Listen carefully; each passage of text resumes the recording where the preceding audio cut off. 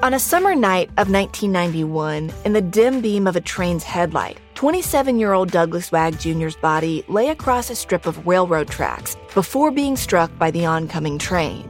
In the newest season of Counterclock, my look into his death has taken me beneath the surface of the place I know as home and has plunged me into the details of a mystery so big and so bizarre that it feels like fiction, but it's not. It's reality. And the reality is, exactly how Doug Wag Jr. died and why he was found so far from where he lived has never been answered. I thought I knew all about the depths of law enforcement scandals in my home state, but this case has shown me that I couldn't have been more wrong. I've uncovered a web of small-town secrets, a string of crimes, missing people, and so many other suspicious deaths that I've had to rethink everything I thought I knew about where I'm from. Listen to Counterclock now, wherever you listen to podcasts. Ready for a new and exciting career challenge? At DHL Supply Chain, you're part of a team committed to creating innovative solutions for some of the biggest brands in the world. We're recognized as a best place to work, where people are valued, supported, and respected. DHL Supply Chain is hiring for a wide range of salaried operational and functional roles. Previous experience in logistics is welcome, but not required. All opportunities, no boundaries. DHL Supply Chain. Apply today at joindhl.com. Escape to Ocean City, Maryland, and discover a place that just feels lighter, where every day feels like Saturday and French fries are a food group, where flip-flops are always in fashion and seafood is always in season, where the boardwalk is bustling and the beach is right outside your door, where you can rise with the tide and feel like a kid again. Ocean City, Maryland, somewhere to smile about. Book your trip at OCOcean.com. Okay, well, if you made it this far, you're probably wondering, how did she end up here, in this trash room, surrounded by piles of printouts, making a podcast about dead stories? Well, you're about to find out.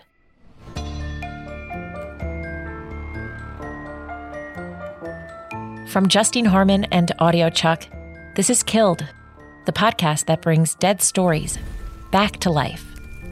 Season 2, Episode 4, The Relationship. The first time I ever heard about killed stories, or kill fees, was in 2012, when I finally got the job I had been angling for since I graduated college years earlier. At 27, I was an assistant editor at Elle. And for the first time in my life, I felt like I was exactly where I was supposed to be. A decade ago, the Elle Features department was absolutely stacked with talent. Editors whose experience dwarfed my own. A roster of contract writers whose books and articles changed the cultural conversation. And then there was me, making sure that those writers got paid. I'm not sure I've ever wanted something as consistently as I've wanted to be a writer. To have an idea, to sell people on it, and to deliver thousands of words that not only explain something precisely, but also make the reader understand some greater, more honest truth about the world we live in. There is nothing I wouldn't do for a story back then.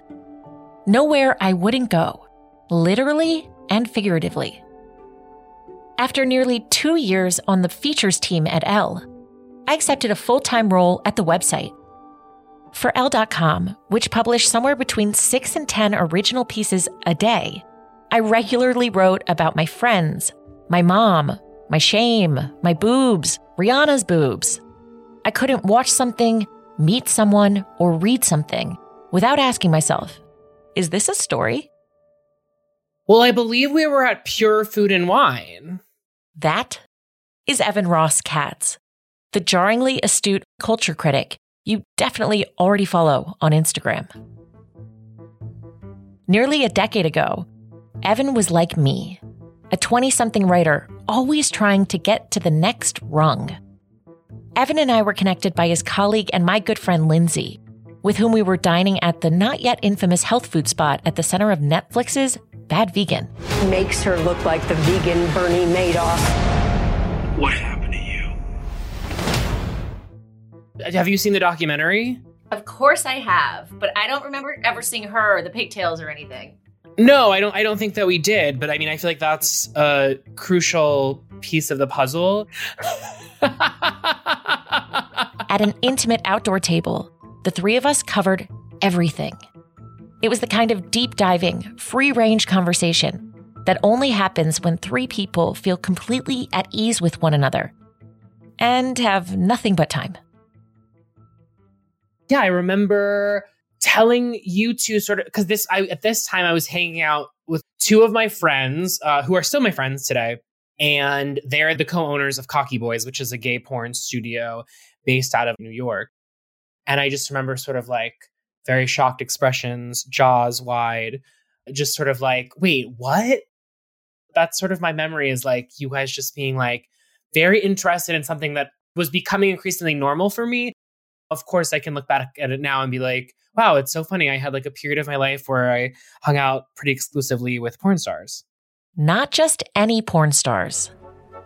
The Cocky Boys. But now, I see the veins of his plan, helping turn a boy into a man. Within the world of gay pornography, it's just often very focused on the hedonism, on the sex acts and the guys' bodies and, you know, the fornication.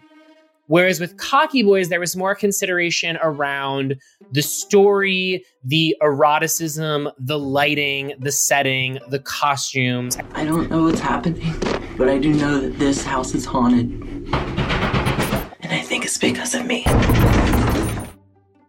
I think that there's a gravitas and a care and a precision that makes the approach way more like an independent film where there happens to be sexual acts, as opposed to a sex film where the focus is on the sex and often nothing else. And then Evan casually says the phrase that has been etched in the back of my mind ever since. Porn mom. So for those who don't know, was a porn mom? Basically, there's this, huge fandom within gay pornography that's not just servicing gay men, but servicing, an audience of older women.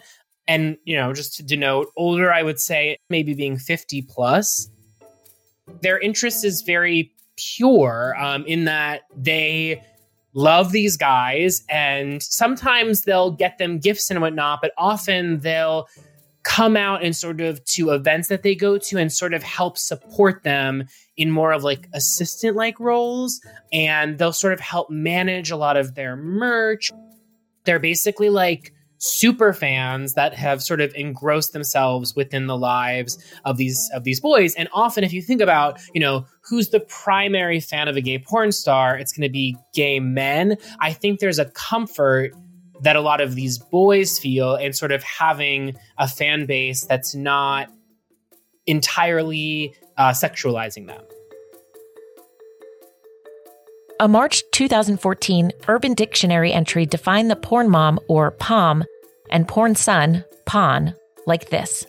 Quote, the relationship between a gay porn star and a female fan where the female becomes a secondary mother, giving guidance, promotion, support, and a safety net. I remember I was at a pool party up there once, and it's like, you look to your right and it's like a sea full of beautiful boys in tank tops and Speedos and, gallivanting. And then you look to your left and it's like a table full of older women with, in wheelchairs, some of them. And the visuals were incongruous to one another, seemingly so. If you were to flip the gender roles and say these were a bunch of old men hanging out with young women, there's obviously going to be a predatory nature implicit to it. But when it came to the porn mom, there was a protectiveness and a care that these women seemed to genuinely have for the boys that, in retrospect, it's like, I think any judgment that I had, which, by the way, I think my judgments slipped away very quickly. But I think that there's, like so many things in life, there's some nuance, and these women have stories and things that led them to gay porn. I couldn't get the idea out of my head. Women, Straight women, my age and older, sometimes with families, who moonlight as porn moms, to 20-something gay porn stars. From my humble Elle.com barracks, I immediately pitched the story to Elle's editor-in-chief, Robbie Myers, as what I later described in an email as a snapshot of a new social media-obsessed culture and a micro-examination of how some people are grappling with the human condition in new and inventive ways. Very nice. But I didn't stop there. I wrote, I think these characters are just looking for something to which we can all relate. Connection. On Halloween 2014, 2 weeks after my 30th birthday, I got the green light. I know this because I still have the celebratory email to my husband in my outbox. Subject line, all caps, Porn Moms is a go. Body of email, 3,000 words. And just like that, I was off to the races. The living room is where you make some of life's most beautiful memories, but your sofa shouldn't be the one remembering them. The new life-resistant high-performance furniture from Ashley Store is designed to withstand all the spills, slip-ups, and muddy paws that come with the best parts of life. Ashley Store's high-performance sofas and recliners are soft, comfortable, and easy to clean for more mess and less stress. Shop the life-resistant high-performance furniture in-store or online at ashley.com. Ashley, for the love of home. Psst. This is Killed, the podcast that brings dead stories back to life. After that memorable dinner at Pure Food and Wine, my new pal Evan put me in touch with his friend Levi Carter, who at the time was probably the brightest star in the Cocky Boy universe. My name is Levi Carter, and I've been an adult performer for 3 years, and my zodiac sign is the Taurus. I see myself as, a sexual free spirit. Levi then introduced me to his porn mom, Jen, a 37-year-old stay-at-home mother who lived with her husband and 7-year-old son outside of Detroit. Jen at first began interacting with 21-year-old Levi a year and a half earlier after seeing his photos online. The two began exchanging messages on Twitter and eventually struck up a phone relationship. The first time we talked, it was for 2 hours, Jen told me. I was never looking to have this in-depth relationship with him. It just happened. Weeks after the story was assigned, I found myself at the Cocky Boys HQ in Long Island City, sitting in on a marketing meeting.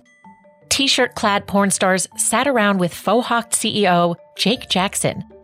I took furtive notes in my notebook, hoping that I might later be able to extrapolate a rough annual income for a Cocky Boy. Yeah, it was a loft space, so it kind of felt Andy Warhol-ish, downtown Brooklyn, warehouse-y, but it had kind of a back room that had all of the DVD storage and toy storage and all that stuff. But, they have this. That's really Tate Hansen, one of the former Cocky Boys who appeared in the story I wrote with just one of their porn moms, Susan. That's right. At the time, Tate had what they called a harem of 3 porn moms. Tate, who now goes by their birth name Erin, uses they, them pronouns. It's such a strange thing to have two names based on a period of your life. Every once in a while, I'll run into people who I knew from that portion of my life, and they're like, what is your name? I was introduced to you when I was working for Cocky Boys. I think that was probably my second year with them, because I was with them 10 years ago, which a decade is crazy. And you were doing a wonderful story on porn moms, which at the time was in the porn scene was all the rage. But from whence did the porn mom come? Sorry. A lot of those women came from fandoms of things like, what's that movie with the fucking Twilight. Say it out loud.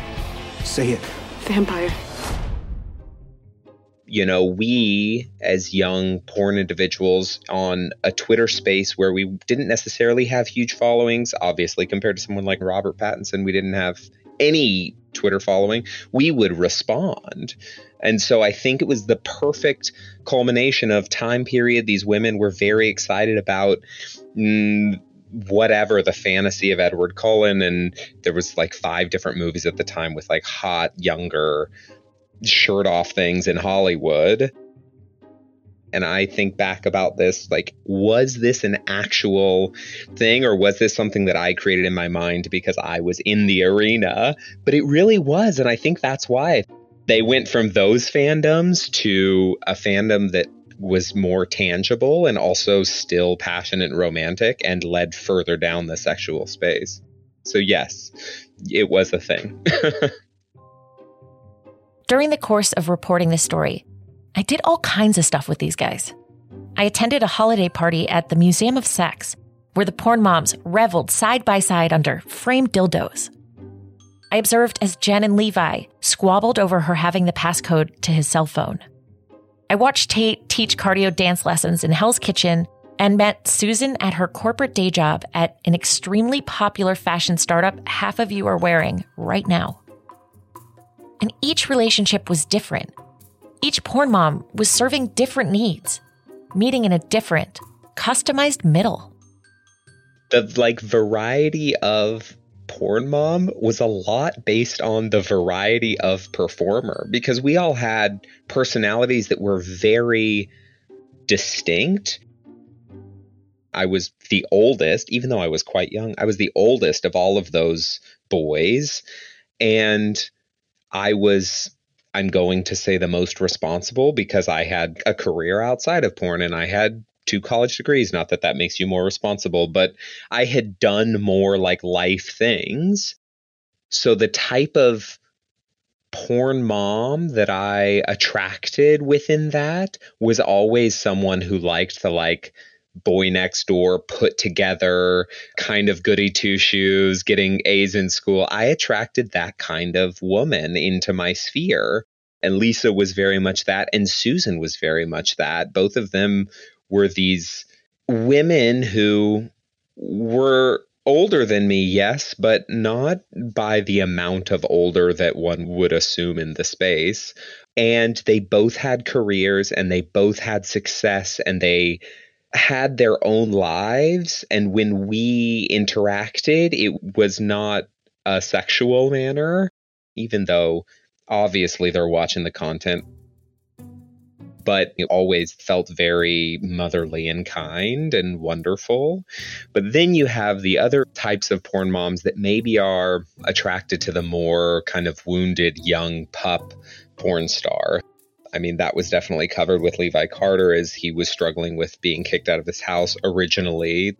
But his porn mom was a little more caretaking in the, oh, do you have your phone? Did you leave it out? Let me text you early in the morning because I want to make sure that you got home safely because I know you're wild and rambunctious. And then there were porn moms who were directly sexual. And that was the relationship. It was more of a mommy kind of fantasy that was fulfilled maybe on both ends. A photo shoot took place in the same Warholian Long Island City offices. In front of a white seamless background, 3 porn mom and son pairings sat for stark, black and white portraits. Some were holding hands. Others just stared straight at the camera. There was hair and makeup for everyone. We did the whole thing. There was expenses paid. It actually happened. Every step of the way, I was certain one of the subjects would change their mind. Tell me I had crossed some invisible line and they didn't want to do this anymore. But they never did. I'll never forget stuffing 6 signed photo releases into my purse at the end of the night. I'd done it. I'd gotten the story and permission to run the photos with it. The hard part was over. Or so I thought. I know I had a conversation about it with Susan at some point over lunch. We were very excited because Elle is a big thing. And we had done big things before. I was interviewed for Paper Magazine and we had been on, fashion covers and all this other stuff, whatever. but I never thought porn could be in a magazine such as Elle or on an online platform that seemed a little more vanilla. How real is this? Like, are we sure they want this to be the thing? Like, is this, as much as we want society to like be okay with sex, is this a thing that a big magazine is actually going to put out there? And we had reservations. People think the new fresh fragrances from Glade are fresher than fresh, like artist Priscilla. This smells like houses in the Hamptons, champagne toast down in Brazil. Smells like anything you think could happen, probably will. Explore the new Glade Fresh collection today. This is Killed, the podcast that brings dead stories back to life. The Porn Mom, Next Door. Girls who like boys who like boys. The Special Relationship. The Rise of the Porn Mom. On a recent Thursday night, inside the cavernous dining room of New York's En Brasserie, a trendy Japanese restaurant that celebrated its 10th anniversary with a party hosted by Martha Stewart and Questlove, 25-year-old Tate Hansen is regaling Susan Lee with a story. As the golden blonde Santa Fe native lays out the passed-down details of an event that allegedly happened 12 years ago during an annual gay sex cabaret in Las Vegas, he occasionally grabs his friend's forearm to hammer home a point. The story he's telling is equal parts lewd, ludicrous, and legend.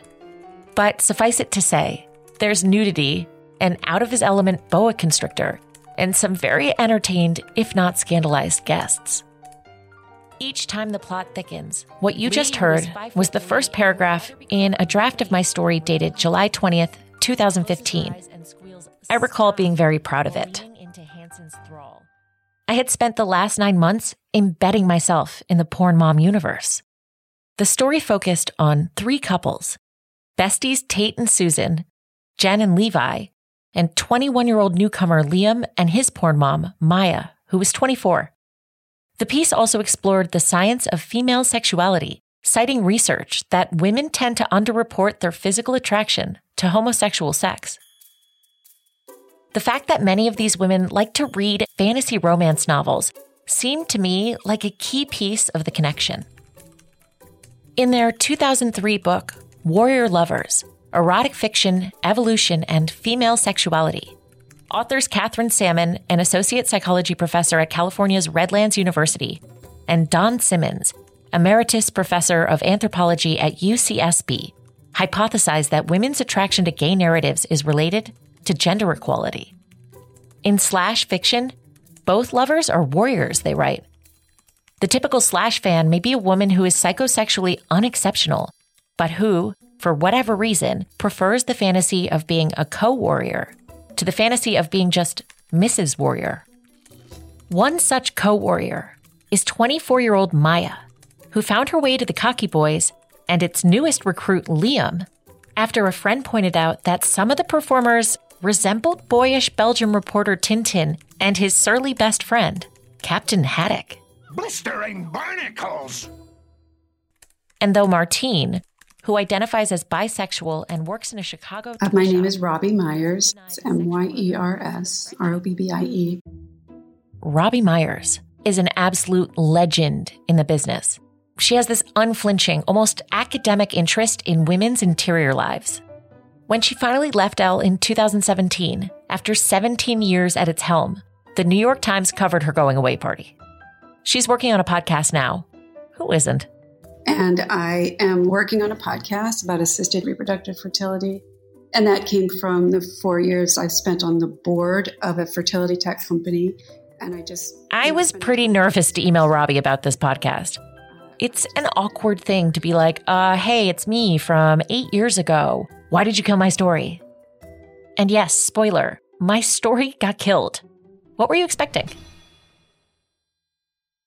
I remember you're pitching it. I wanted to say it was in a pitch meeting with the rest of the editors, but it might not have been. But what I do remember is, one, I thought it was such a good idea. And two, you were really excited to start it. And that's sort of the two things you need, right?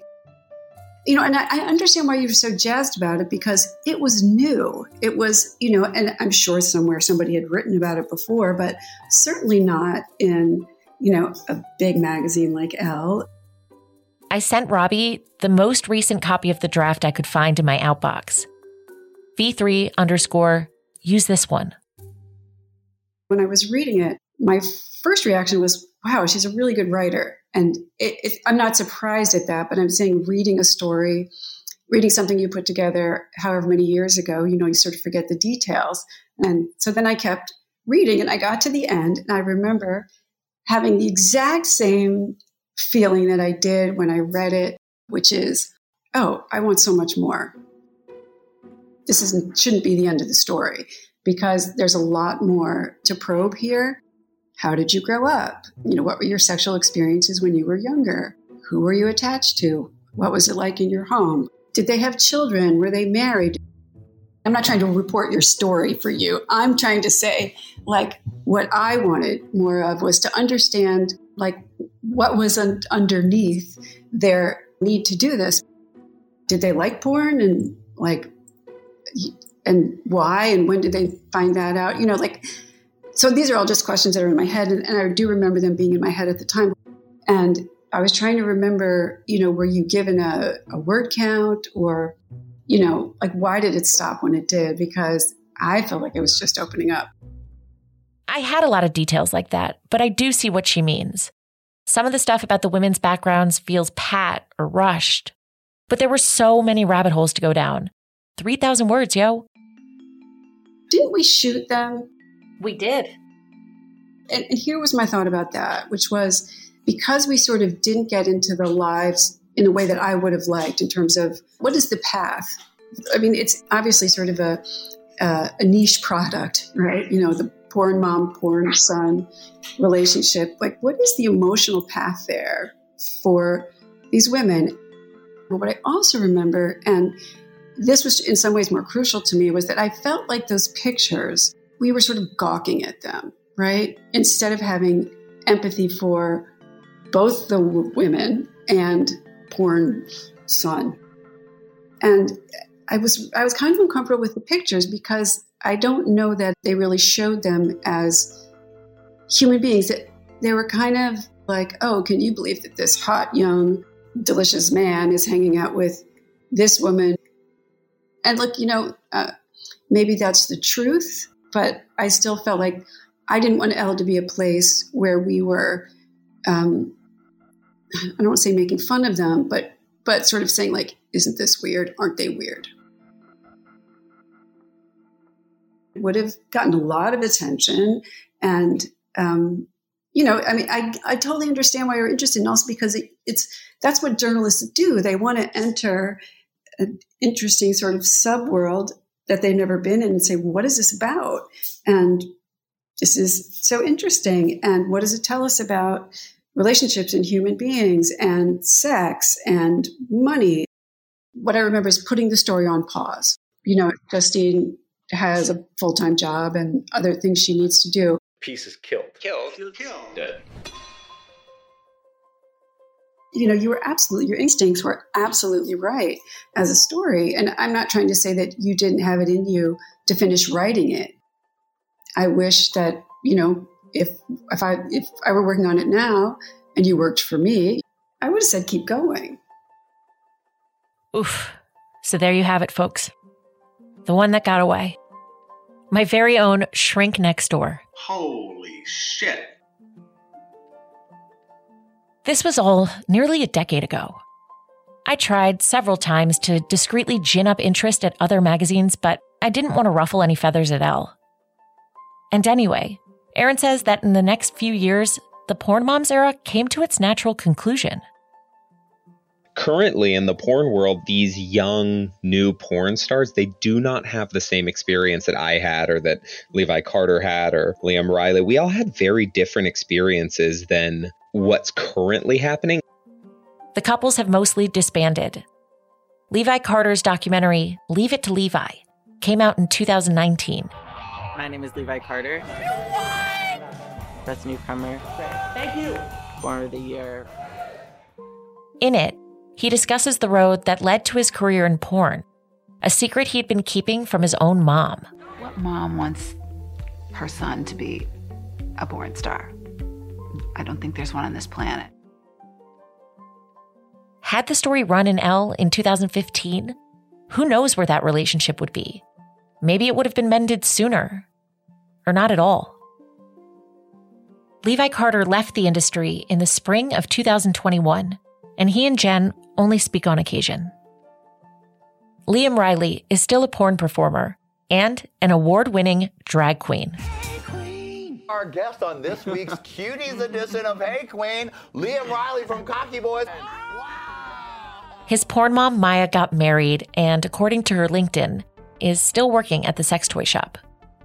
Aaron lives in Ontario now, still dabbles in porn, but also photography and dance. You can follow them on Instagram at accidentally.aaron with 2 A's. Susan is now the author of several popular romance novels. She did not respond to Kild's request for an interview. Our core friendship probably lasted for 3 years. So it was a substantial friendship because even in New York, they're always quite fleeting. And I look back at it with a lot of fondness. There is some sadness to be like, oh, maybe if we had met in a different space, we could have been a different form of friends. Because as I started phasing out of the porn world, I did feel myself separate from those individuals, and those individuals separate themselves from me. Just naturally. It's not even vindictive. It just happens. But as much as the relationship lived in a vacuum, occasionally the lines blurred. But I look back on my friendship with Susan, the time we spent together, as a time that was really blessed and wonderful. She got to meet my husband, well, my now husband. He was just my boyfriend at the time. We had gone to a Cocky Boys release of a new movie that was out that I was not in, and I had not talked to any of them for so long. They just reached out and were like, hey, we're doing this thing. And so she got to sit next to us, and we had kind of a blast from the past moment, and it was really nice. You know, these friendships and whatever seem at times to be just like, oh, this was some a work thing that happened and whatever. But I've told all of the people in my life about these people. My mom knows these names of people. So when I say Susan, she knows about the time that this person was in my life as if it was just another friend, which she was just another friend, even though it came out of this porn mom situation. When you're in that world, it's all just a normal thing. Aaron doesn't think that the piece running in Elle would have done much for the porn community, or even unconventional relationships. I don't know if it would have done anything within the space of being released through Elle. And I will tell you why. I think, maybe this is me being judgmental, but I think the typical reader at somewhere like Elle may have read that story and seen those pictures and immediately labeled the situation as kink in some way.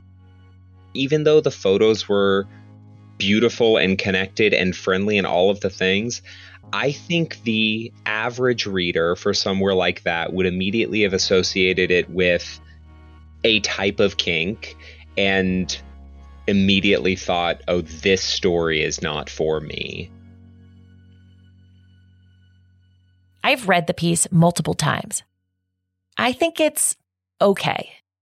I can see some immaturity there. A few lines make me cringe. But I'm also reminded of details I had totally forgotten. That I'd gone to Susan's apartment, met Tate's boyfriend.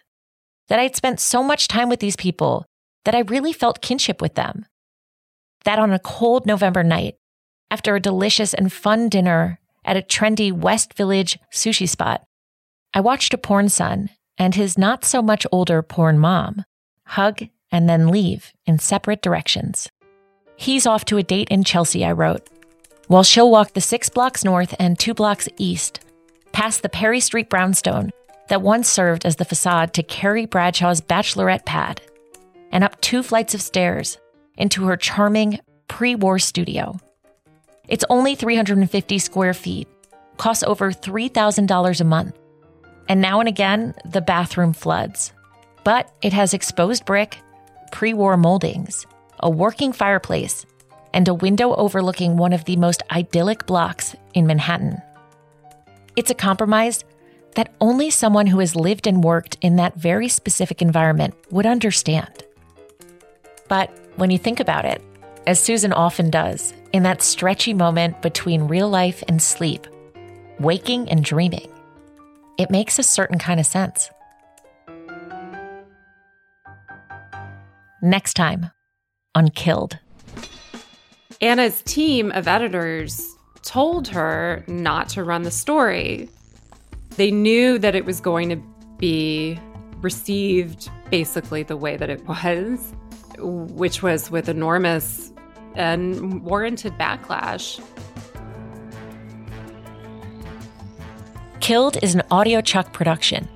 Created and written by Justine Harmon and edited by Alistair Sherman. You can find links to all the published stories featured on the first and second seasons of Killed at killedstories.com. So, what do you think, Chuck? Do you approve?